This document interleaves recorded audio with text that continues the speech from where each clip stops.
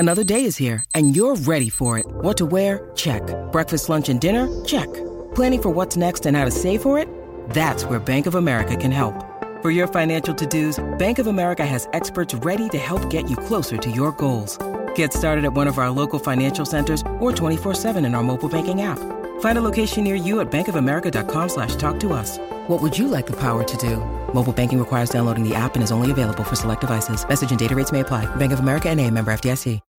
When you need mealtime inspiration, it's worth shopping Kroger, where you'll find over 30,000 mouth-watering choices that excite your inner foodie. And no matter what tasty choice you make, you'll enjoy our everyday low prices, plus extra ways to save, like digital coupons worth over $600 each week. You can also save up to $1 off per gallon at the pump with fuel points. More savings and more inspiring flavors make shopping Kroger worth it every time. Kroger, fresh for everyone. Fuel restrictions apply.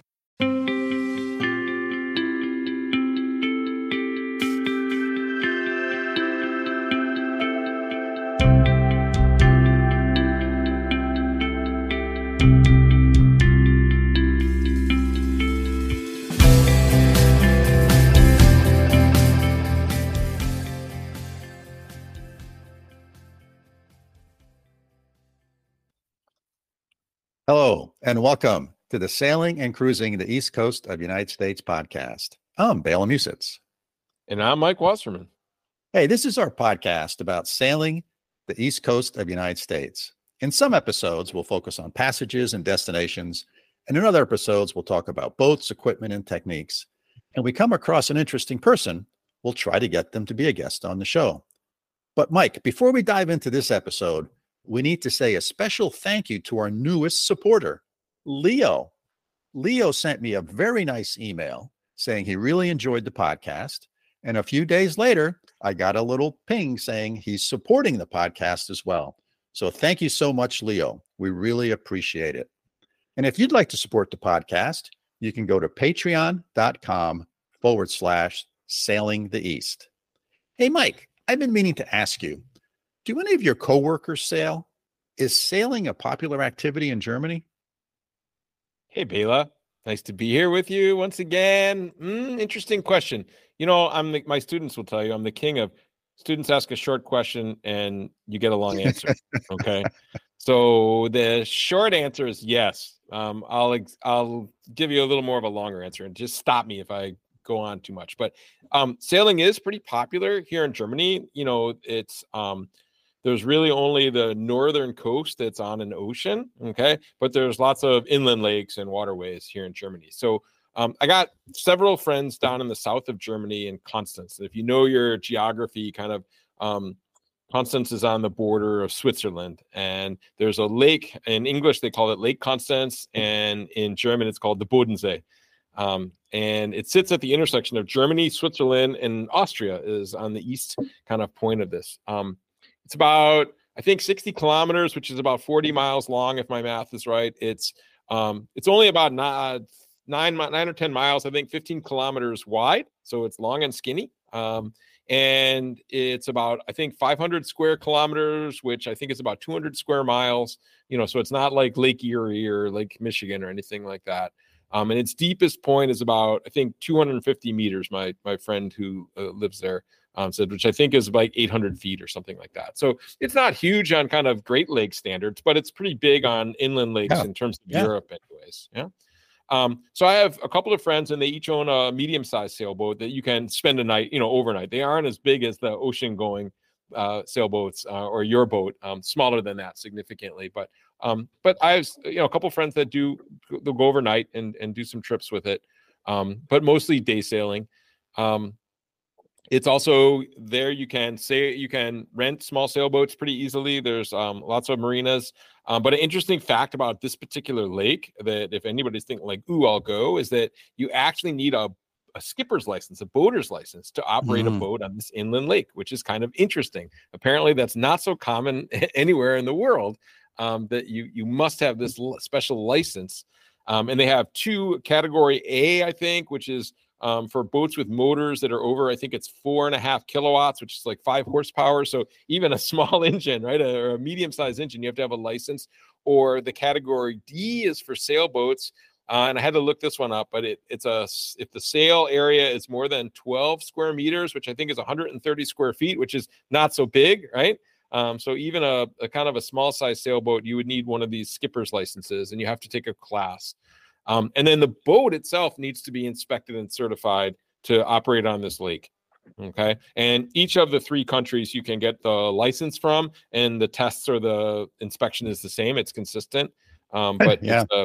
it needs to be done. So there's some barriers to sailing on this lake, but even the university there offers the skipper's course to its students, right? They have a limited number of seats, and there's plenty of kind of organizations and clubs that offer the training and the language, and it's pretty affordable to join one of these clubs and take it. So that's pretty cool. And then I have some friends here in Münster, and for people who don't know the geography, Münster is kind of in the western central part of Germany. And if you know where Dusseldorf is, it's like an hour and a half north east of Dusseldorf. And so here we don't have any really big lakes or anything around here. We've got some smaller lakes. So I have one friend that has a small sailboat on one of the smaller lakes here, and then I have a couple of friends that have boats up on the ocean. So if you drive a couple hours north, you get to the Baltic Sea, which is, if you think about where Denmark is, kind of Denmark and over to the east is the Baltic, and then kind of from Denmark over to the west is the North Sea, and they're connected, right? But so there's people, and there's one of the places that my friends love to sail to is there's a whole bunch of islands off the northern coast of Germany and Denmark and Netherlands, and these islands, one of them is called Sylt, and one of them is called Norderney, and a lot of these islands are only accessible by boat. So people really have fun to sail from island to island and dock or put a mooring ball down and then go in and explore these islands because they have towns and everything on it. But some of them have no cars. So it's really kind of neat. So yeah, short question, long answer. I've got several different friends, and there's ocean sailing kind of up to the north, and then there's a lot of inland lake sailing. And so different kind of types of boats that people have, and I almost never go with them. I've been out a couple times out on the Bodensee, which is really nice, but I'm just bad at that. Okay, yeah. You know, they always say the best boat to sail on is a friend's sailboat. Exactly. So all right, but enough about German sailing, Bale. I mean, maybe we do a whole other episode on that at some point, but it's not in the title of the podcast, so. But I'm excited to hear who we're going to talk with on this episode. Give me a brief hint here. Yeah. So today's guest is Anne DiMonti, and we're going to talk about whales and dolphins. Whoa. Okay. Yeah. We don't have whales and dolphins on our inland lakes here, but there's some up in the north, I know. Yeah. Okay, but cool. Now, these are amazing animals. I've done a little bit of whale and dolphin watching, and I know that as a sailor, you're sharing the water in a lot of places in the world with these cool animals. Have you seen any whales or dolphins, Bela? I have. I've seen one whale, and that was when we were coming down from Nova Scotia down to Annapolis, and we stopped in Sandy Hook, New Jersey, for a few days to get a little rest. And we were leaving Sandy Hook and going around the point there, and probably, distances are hard to judge out in the water for me, but 50 yards away, this whale breached. I mean, it just came out of the water, and it was like, oh, holy smokes. It was unbelievable. And that's all we saw of it. It was just that one time. We didn't see any bubbles. We saw no other whales, but for some reason, it, popped up out of the water. And I'll never forget that. And then interestingly enough, on Narragansett Bay, I've never seen any dolphins or whales. And this summer, now we were down near the mouth of Narragansett Bay. So we were just around Newport, but we were on what's called the West Passage. And we were sailing north. I was with Andy and Kate, and this huge pod of dolphins were all around the boat. And they were clearly feeding on some big school of fish. Because it wasn't like they were, like you see the classic thing you see on a sailboat and dolphins is they're swimming next to the boat and on the bow of the boat and stuff. It was none of that. They were just coming up all around the boat, and they were clearly feeding. There must have been 100 of them. I mean, it Wow. was incredible, and right in Narragansett Bay. So that was the first time that I ever seen anything like that in the Bay. So that was kind of neat. And when we saw the dolphins, we didn't know what to do. Should we slow down? Should we speed up? We were sailing. Should we turn the motor on? And same thing with the whale. And the way I got connected with Anne is I took this course online. I got this email, or I saw something on Facebook or somewhere about dolphin safety and whale safety. And so I said, I took this online course, and it took me about 15 minutes or something. And I learned a lot of stuff. And Ann and I talk about that a little bit in the interview. And I saw, after I took that course, I said, they would be a good guest on the show. So that's sort of how we made that connection. Cool. Well, let's get right to it. Really interested to hear your interview, Bela, with Ann DiMonti. Hello, Ann, and welcome to the podcast. Thank you for having me. Sure. Yeah, I'm looking forward to our conversation. So tell us a little bit about whale and dolphin conservation and what you do there. Okay, so just to take a step back and clarify a little bit, I actually don't work for the Whale and Dolphin Conservation. I work for the Audubon Society of Rhode Island. Right. We partner with the Whale and Dolphin Conservation on a larger project called Sharing the Seas, or See a Spout. And this is actually a partnership program with NOAA, Whale and Dolphin Conservation, the Audubon Society of Rhode Island, Stellwagen Bank Marine Sanctuary, and the New Bedford Whaling Museum. So it's a collaborative project. The Whale and Dolphin Conservation sort of hosts the training that you took, the Safe Boater training, on their website as part of the See a Spout. So they're sort of the website host. And Regina, who's the executive director there, got your email and then forwarded to me because for this collaboration, I oversee the sailing aspect and the community reach to the sailing aspects. I've been sailing since I was in high school, so I sort of have the intel with the sailing and understand how sailors talk and think a little bit. So my role is actually I'm the director of the Audubon Society of Rhode Island's Nature Center and Aquarium in Bristol, Rhode Island. Yeah, perfect. And I've been there, and Yes. I can highly recommend it for individuals. It's got a beautiful museum and animals and all sorts of stuff, and then a really beautiful grounds that you can walk down all the way down to the bay. Yes, down to Narragansett Bay. Yes, yeah, it's 28 acres. Yeah. Yeah, we've been there several times. It was really wonderful. So that was nice. And then the way that we got sort of, or I got introduced to this was I got an online message, or I learned about the See a Spout course. Right. Yes. And it's an online, took me 20 minutes or something, educational opportunity to learn about whales and dolphins and how boaters and sailors and cruisers can sort of make sure they do the right things. If they see a spout, or they, come across some dolphins, or maybe an injured animal, and what are the things to do. So I found it to be really, really informative. So I thought that would be a great podcast. Yeah, and I'm so glad you did. Yeah, because I think it's an area that a lot of mariners are not aware of, or they think it doesn't affect them as often. And really, sailors or mariners are much more aware of what's going on. Sometimes we scientists in the field, because you're on the water. So we often ask sailors and mariners to be our eyes and the ears on the water and do things like report things. If they can report what they're seeing, where animals are, that type of thing, it hugely helps the scientific community in the conservation efforts. So it's a twofold.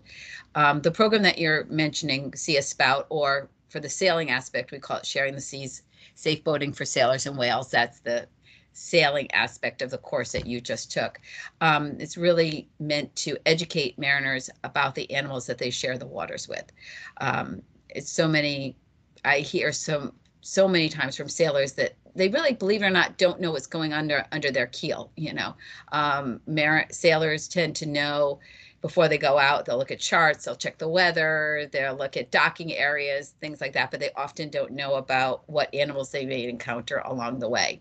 And the last thing you want to do in a 40-foot sailboat is hit a 55-foot whale, because chances are the whale's going to win in that circumstance. So it's a really good thing for sailors to know, and also it helps the whales. On the flip side, you don't want to injure these animals when out on the water as well. Yeah.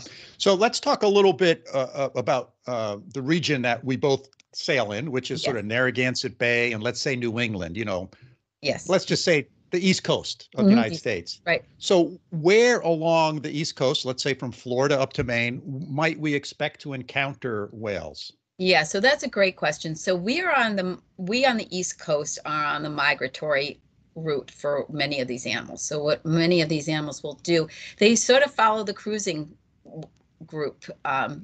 They do the same exact things we do. They go to Florida in the winter time, and then they come up the coast of New England and hug the coast just like we do. And then they end up at New England for the summer, and some of them then go on to Canada. So they're kind of following the same route that the sailors are following. So in the winter, and some of them will hang out, they'll stay in New England throughout the winter, but most of them are going to be leaving at this time of year in the fall, and they're going to be traveling south. Some will go as far as Mexico and the Caribbean, like the humpback whales will do that. Some, like the endangered North Atlantic right whale, will hug the coast and then stop around Jacksonville in the Carolinas area, and they'll have their calves there. It's really why they're going down south, is to have their calves in the warmer waters, and then they'll take their calves back into New England where we are, because that's where the food is. So unfortunately for all of these animals, they're doing the exact same thing as sailors and boaters that we are. They're going back and forth, and they're following the good weather and the currents and the way the winds are going and that type of thing. So the increase in mariners encountering those animals is pretty high. I often hear from sailors that say, "Oh, I've been sailing for years, I've never seen a whale." Well, just because you don't see it doesn't mean they're there. They're not there. Right. They may be under the surface. They may be traveling. They may be a couple of miles away from you, but you just never see them. So they are there. And there's more and more technology out there for sailors and other mariners that will let you know where these animals are. There's an app called Whale Alert that you can download to your phone. And it'll let you know where the whales are, so you can know before you leave. There's something on the government website, the NOAA's website, called Whale Map, and you can see where the most frequent areas of whales are. And then NOAA also has a detection system that they will let you know when whales are in a certain area. You can get an email or a text alert and let you know when these animals are in the area. So there's a lot of resources that when I started sailing weren't there, but nowadays with technology, sailors can stay pretty well informed about where these animals are. Yeah. And there's a lot of marine life that migrates north and south or east and west. So that's not uncommon. However, we're talking about mammals. So they breathe air. So which means they tend to hang out near the surface much more so than other animals. And that's what makes these encounters challenging. Yeah, exactly. And often what we hear from sailors, and I've heard over the years, is they'll say, "I've hit a UFO." An unidentified floating object is usually what they record it as, because often these things happen during night watches, or the whale might be sitting just below the surface, which we call logging, which is when they sleep and they're just below the surface and they look like a floating log. So if there's a good seascape and the waves are going, and you may never even see these animals, and suddenly you hit something and not sure what it was, and you register it as a UFO, and it may very well, in fact, have been a whale. What we're finding too, the more research and the more we do about this, how many sailors and mariners actually have struck whales, but they just never report it. They don't know that they should report it or that have reported it. That goes for cruisers and racers both. So that is also trying to start to change. 11th Hour Racing is doing a big push to try to track and record where animals are hit and what's the actual percentage of these animals that may be encountering boats and whales encounters and interactions that we may not even know about. Right. And I'm sure you've heard that 11th Hour actually struck a whale in this in the ocean race over the summer. That's right. Yeah. So there's some of these tools that can tell you maybe where more of the whales are concentrated. And let's say we're sailing in that area. As a sailor, what should I do or what should I not do if I'm in an area where we know there's a concentration of whales? Yeah, so that's a good thing. So know before you go, right? This is why I always say to my fellow sailors is like, you would never get on the water and go somewhere new without checking a chart, right? You would never just say, I'm just going to go out and, I'll just figure it out as I'm going along. You're going to look at the hazards. You're going to look at the buoy markers. You're going to know where your navigational areas are. So same thing. Before you go, know what animals are out there. So know, is it migration season where they're traveling? Maybe go on to NOAA or some of these other resources and figure out where they are and what's happening. And then once you do that and you're understanding, then if you're in those areas, we always say, try to set out, watch in some ways, if you can, so someone to watch, stand at the bow, stand up, look ahead. And then if you do see these animals, drop sail, slow down, stop, turn off your engines, let the animal go by. You always want to travel parallel to the animal, never perpendicular, as you go by. If the animal's coming to you, just stop, let it go by, and keep on going. So it's really being kind of aware. The other thing is, NOAA or the government has what they call dynamic management areas, and in those areas, you can sign up to get the announcement on those, or seasonal management areas, and they'll send you an email or a text, you'll know, and they will tell you at that time, whales are seen in this area. You must drop, and this is more for cruisers more than sailors, but you must drop your speed to 10 knots or 15 knots when going through this area, and they'll give you a lat and long of where to go through. So you know pretty well that you're going in a dynamic management area or a seasonal management area, and you know that their chances of these animals are going to be there are pretty high. And by law, or depending on the size of your vessel, you might have to drop your speed and keep it that speed. And again, that might be more for cruisers more than sailors. So one of the things you mentioned was turn off your motor. So I don't know if it's a myth, but as a sailor, I've heard, okay, if you see some whales, turn your engine on, turn your motor on, leave it in neutral, but they'll hear the noise, and that will help them be aware that, there's something else going on here, just besides normal other fish. Right. So that's, can you expand on that a little? Yeah. So that's a touchy thing, is that most mariners think, well, the whales will hear me, right? You've got to think about the ocean is incredibly noisy, right? At this time in our lives, and the way whales have incredible hearing. Some whales can hear up to a mile away. However, it often depends on the size of the vessel and how the vessel is traveling. But the way the vessel travels, the sound often comes off the stern, right? Obviously, because that's where the prop is, right? So by the time your vessel, 45-foot vessel, is at 45 feet ahead of that sound. So usually there's been a lot of research into how the whales hear. So usually by the time the whales hear you, based on how the sound comes off the boat, they may not be able to, calculate what that sound is. And with all the other noise in the ocean, picking your boat out as a hazard compared to the other 20 boats that might be in the area, they can't decipher that. So sometimes turning on the engine does help. And sometimes we say that will be a help to give some noise, especially if you're out alone and there's nobody else around and it is quiet. But the whale may not recognize, they're not saying, oh, that's a boat noise and I need to avoid that. It's not that's not kind of how they think. Very good. That makes a lot of sense, right? I never thought about, particularly where we sail, there's a lot of boats. Right. So there's a lot of noise in the water. If I'm 50 miles offshore and I'm the only one for 10 miles, that's a different situation. Exactly. And it also, too, like I said, it depends on the vessel, because they've done much research on how sound comes off of vessels. And a lot of it has to do with how the hull and how the boat is built and the size of the boat and the props and all that kind of stuff. So there's a lot more to it. And there's always the myth that the whale will get out of my way. But I always think of tell people, think about the deer in the middle of the road as you're driving down the highway. You know, you're not going to keep driving towards that deer and assuming that the deer is going to get out of the road. You're going to stop. Right. So it's the same mentality. You can't always assume the whale's going to get out of the way, and they may not be able to get out of the way fast enough. But you'll often, especially these cruising vessels, can be faster than the animals can move. Sure. Now, is there any special considerations if you come across, let's say, a group of whales or some whales with calves? Does that change what you should do? It really doesn't. So the rule of thumb, and it depends on where you are, but with a North Atlantic right whale, which is one of the most endangered whales in the world, there's only approximately 320 of them left.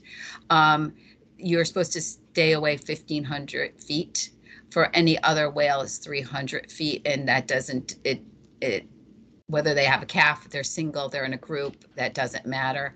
And all of those restrictions, if you go on the NOAA website, all that information will be there. And again, like I always talk to sailors and other mariners, it's for your safety as well. These are very large animals. They can do a lot of damage. Like I said, 2 crew members in the 11th hour racing were seriously injured after they hit a whale during the ocean race this past season. The Vendée Globe race, one of the boats there was sunk by a whale.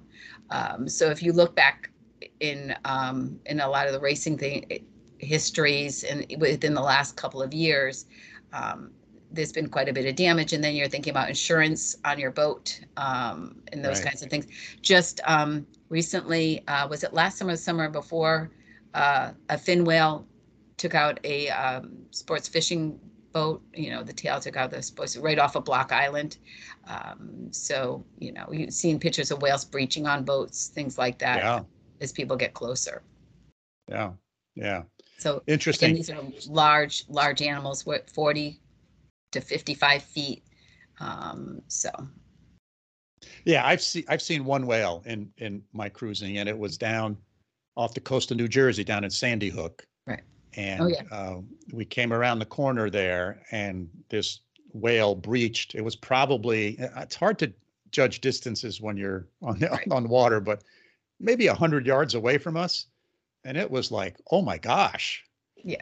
And so now the challenge, of course, is you don't know where it's going next. Right. You don't know where it's going to pop up next. So I guess that's why the advice of saying slowing down, if you're under power, at least go into neutral, drop your sails, or at least depower your sails to kind of slow things down, and let the whale leave you as opposed to you trying to leave the whale.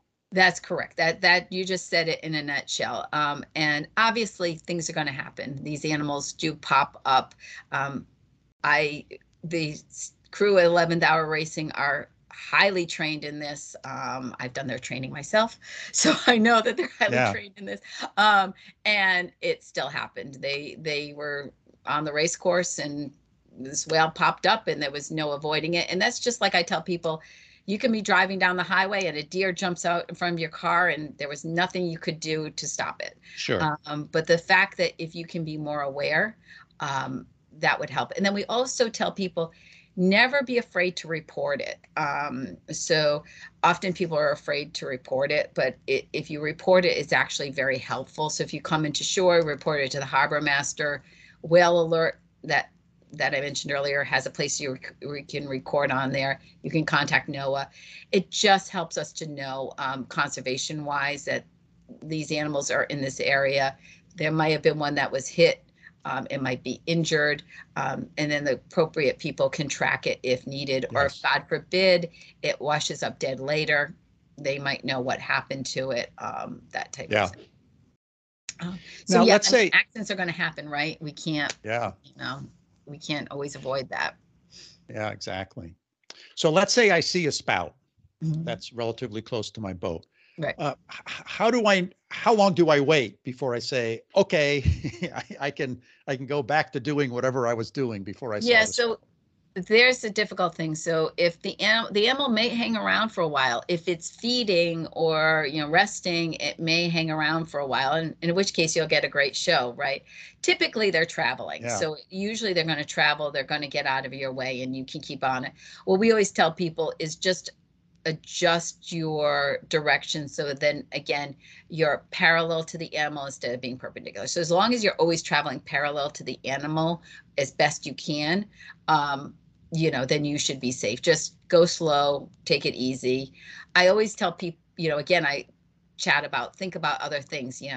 If you're in your sailboat and you've got you're in your Pearson 42 and you've got a whaler coming at 20-foot whaler coming at you at 100 miles an hour, you're going to adjust how you're driving and sailing and whatnot, and so is hopefully the other boat. And so think about it the same way. So think about that animal as another vessel on the water. That makes a lot of sense. Yeah. They just need to have a little AIS. Right, exactly. Well, some mariners do that, so I think you're okay. Yeah, that would be good. Some red and green lights and AIS. Right, there you go. Oh, wouldn't that be lovely? It'd be a lot easier. Right. Yeah. So let's say, let's say that I inadvertently hit one, or one hits me, however you want to put that. What should I do? So again, the best thing to do is if you can take pictures, that's great. If you can jot down your Latin long, that's fantastic.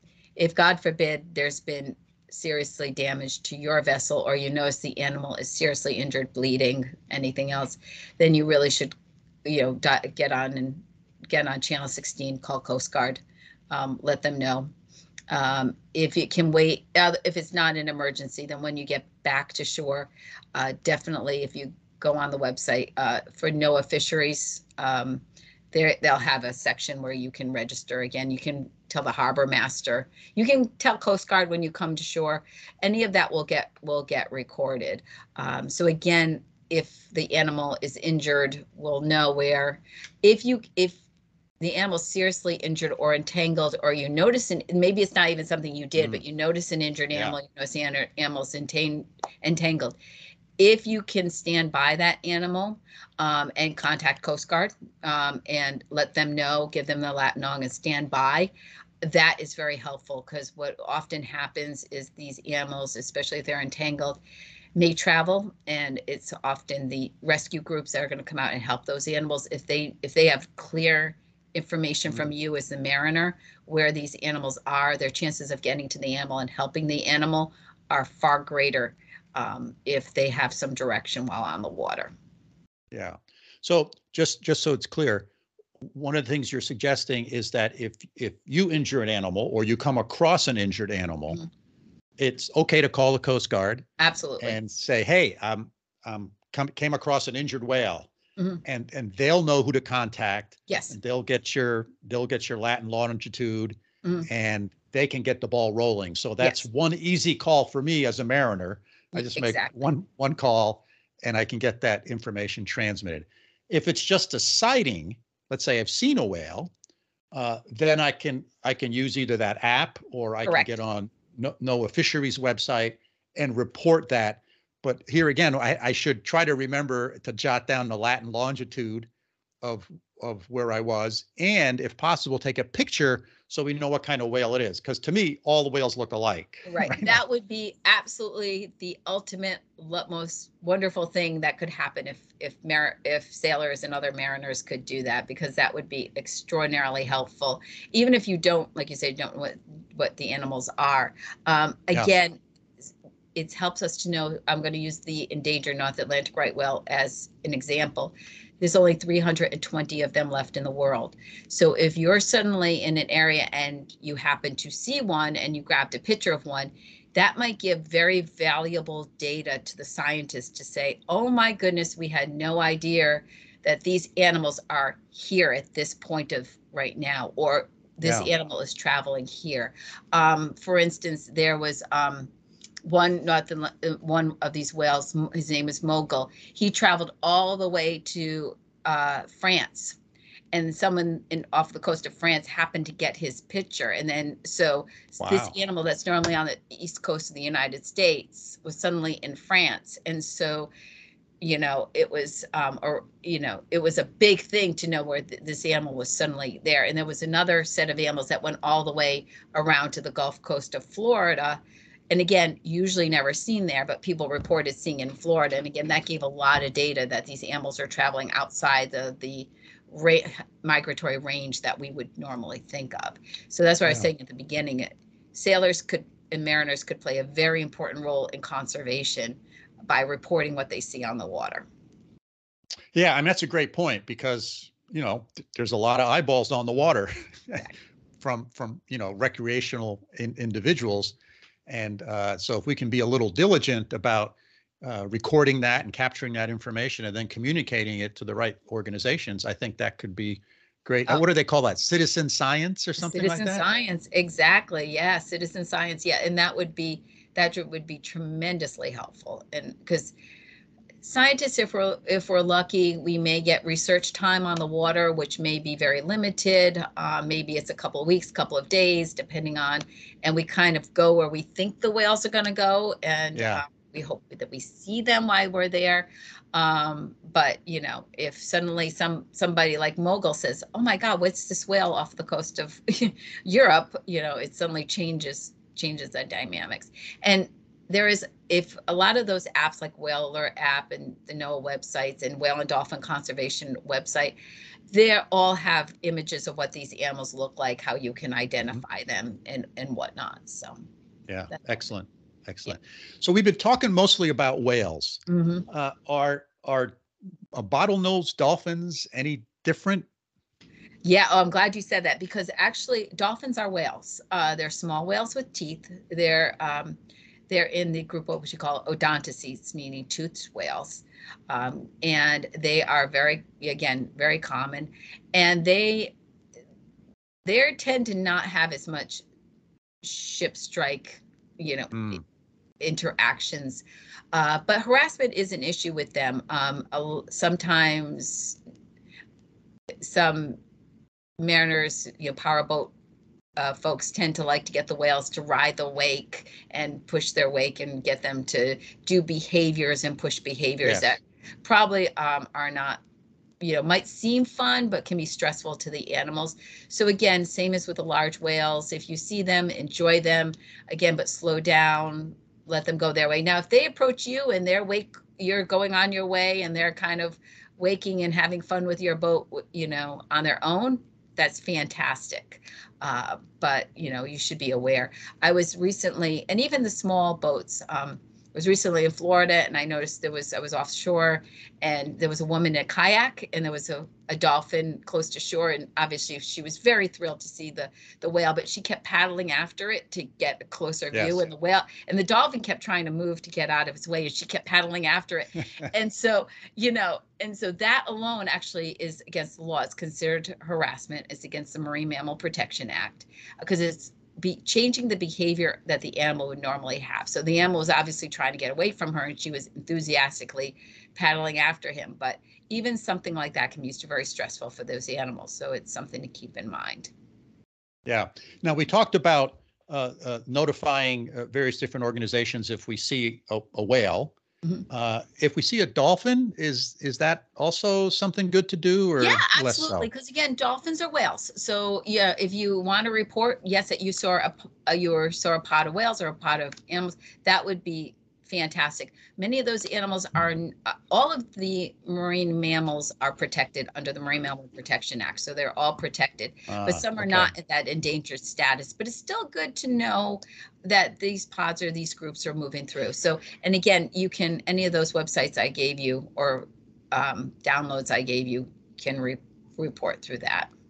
Perfect. So, I got to tell you, this past summer, we were coming up the West Passage, and just north of the bridge, we must have encountered 150 dolphins. See, they were all over the place. Looked like they were feeding on something. Right. But we were like in the middle of it. And awesome. They were just, surrounding us all over the place. It was remarkable. It was the first time I had seen such a large collection of dolphins on Narragansett Bay. Yeah, and that would be lovely to know, that these large pod was in this area at that time. And that also gives a lot of information in itself. Like you just said, what are they feeding on what food sources there at the moment? Is that going to bring in other animals?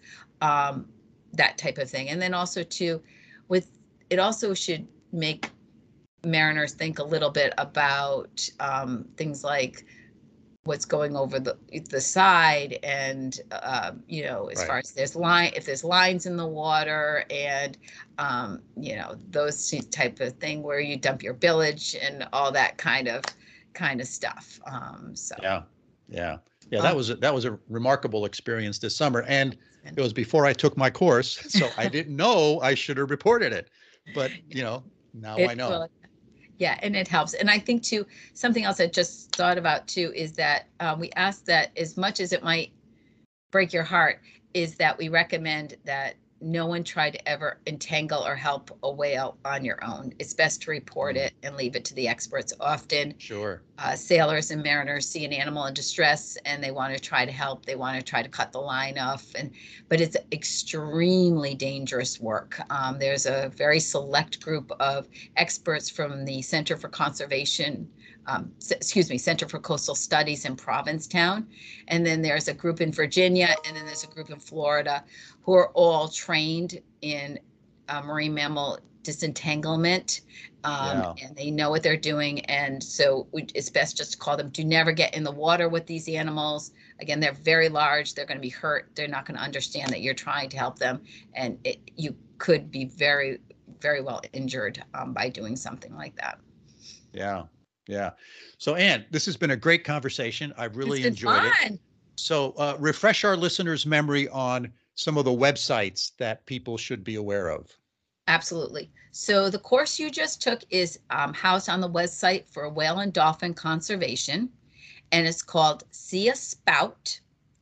The sailing aspect of it is sharing the seas, safe boating for sailors and whales. But if you just go on the See a Spout website, it will link you through, and you can take the course that you took. Like you said, it takes about 20 minutes, give or take.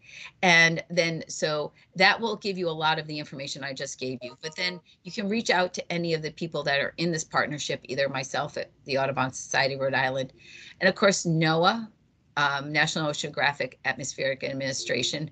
They're kind of are the governing organization that oversees it all. And there's a lot of information on their website. And again, you can sign up for their alerts that will come to you via email or text to let you know when these animals are in the area.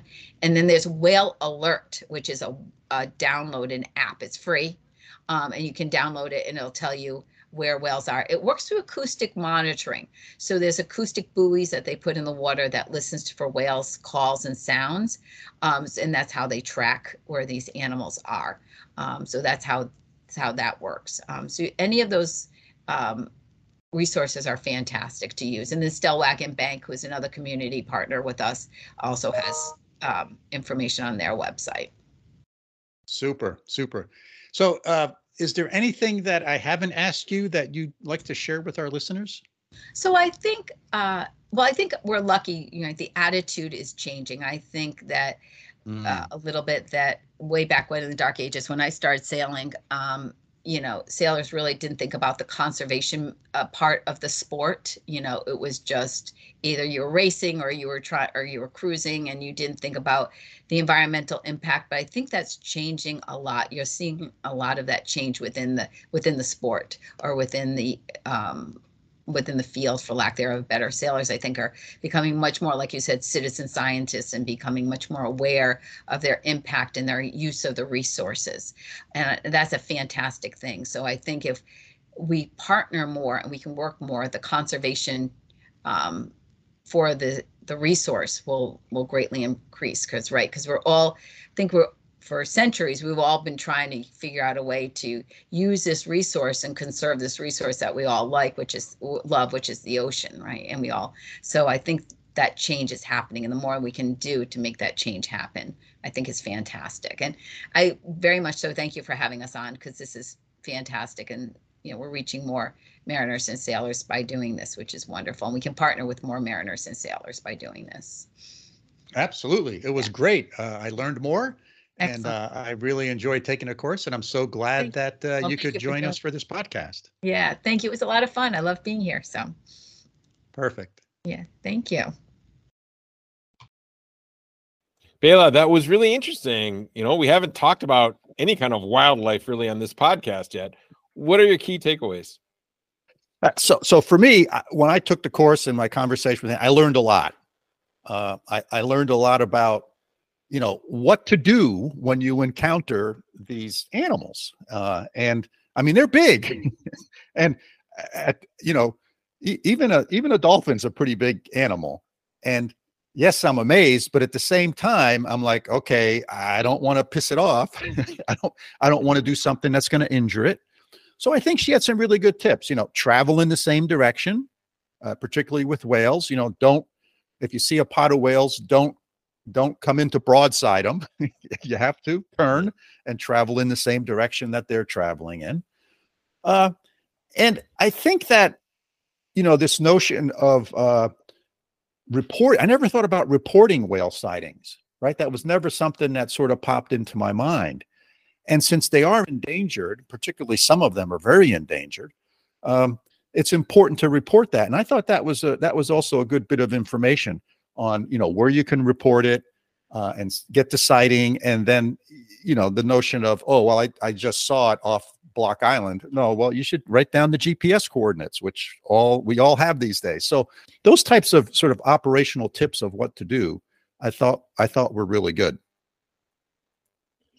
Neat. Kind of from my non-sailor's perspective, first, I thought it was really cool that you could take a class on something like this, right? I had no idea this was out there. So, just the existence of it makes sense. And it makes sense that the Audubon Society, where Anne works, and, all these other organizations are working toward this, that this is great. And it's just one of these things that makes sense, but I didn't realize that there was something there specifically to deal with it. So I think that's great. And, obviously, learning is a big part of my life, right? And I think our listeners, anybody where you get a chance to spend a few minutes and it's free, right, to learn some stuff that might help you one day and certainly help these animals survive and thrive, I think is fantastic. So that was cool. And then, the same thing with you. I had no idea about these websites and apps that on both ends that you can use to report the sightings, but also, hey, I can see where they're at and kind of figure this out. I mean, this was really cool. So it makes sense to me that this exists, but I had no idea. So I'm going to check these out. I think that there's a lot of value there, and to just be aware of where these animals are at, and is great for their conservation, but it's great for us to learn more about them and respect them too. So, I don't know. Did you know about, you said you didn't know about these sites before the course. So is this something that you'll use and check out, do you think, when you're sailing? Yeah, for sure. I will download one of those apps. Actually, I already have for my phone, the one that she mentioned. And, this notion of collecting data, I think, is really important because we have all these boaters out there. I mean, there's several hundred, just between Block Island and Narragansett Bay on any given Saturday or Sunday. And if you see something, you see a whale, or you can report it. And I think that really helps scientists. It really helps collect that data about their migration patterns, how these patterns are changing, because we know they're changing, and they're driven, by food and water temperature and currents and all sorts of stuff. So I just think it's a great way for boaters to sort of make a contribution to science and to help save these endangered animals. I love it. That's maybe a nice way to wrap it up, Bela. And listeners, hey, I always say, thanks for joining us for another episode. But this time, take the darn class, get the app, report it, help. We get a lot of joy from the environment. And if we can do our part and help it out a little bit by investing a little bit of time, doesn't cost any money, please do so. So the links and stuff are in the show notes. Bela, you're always great about putting that in there.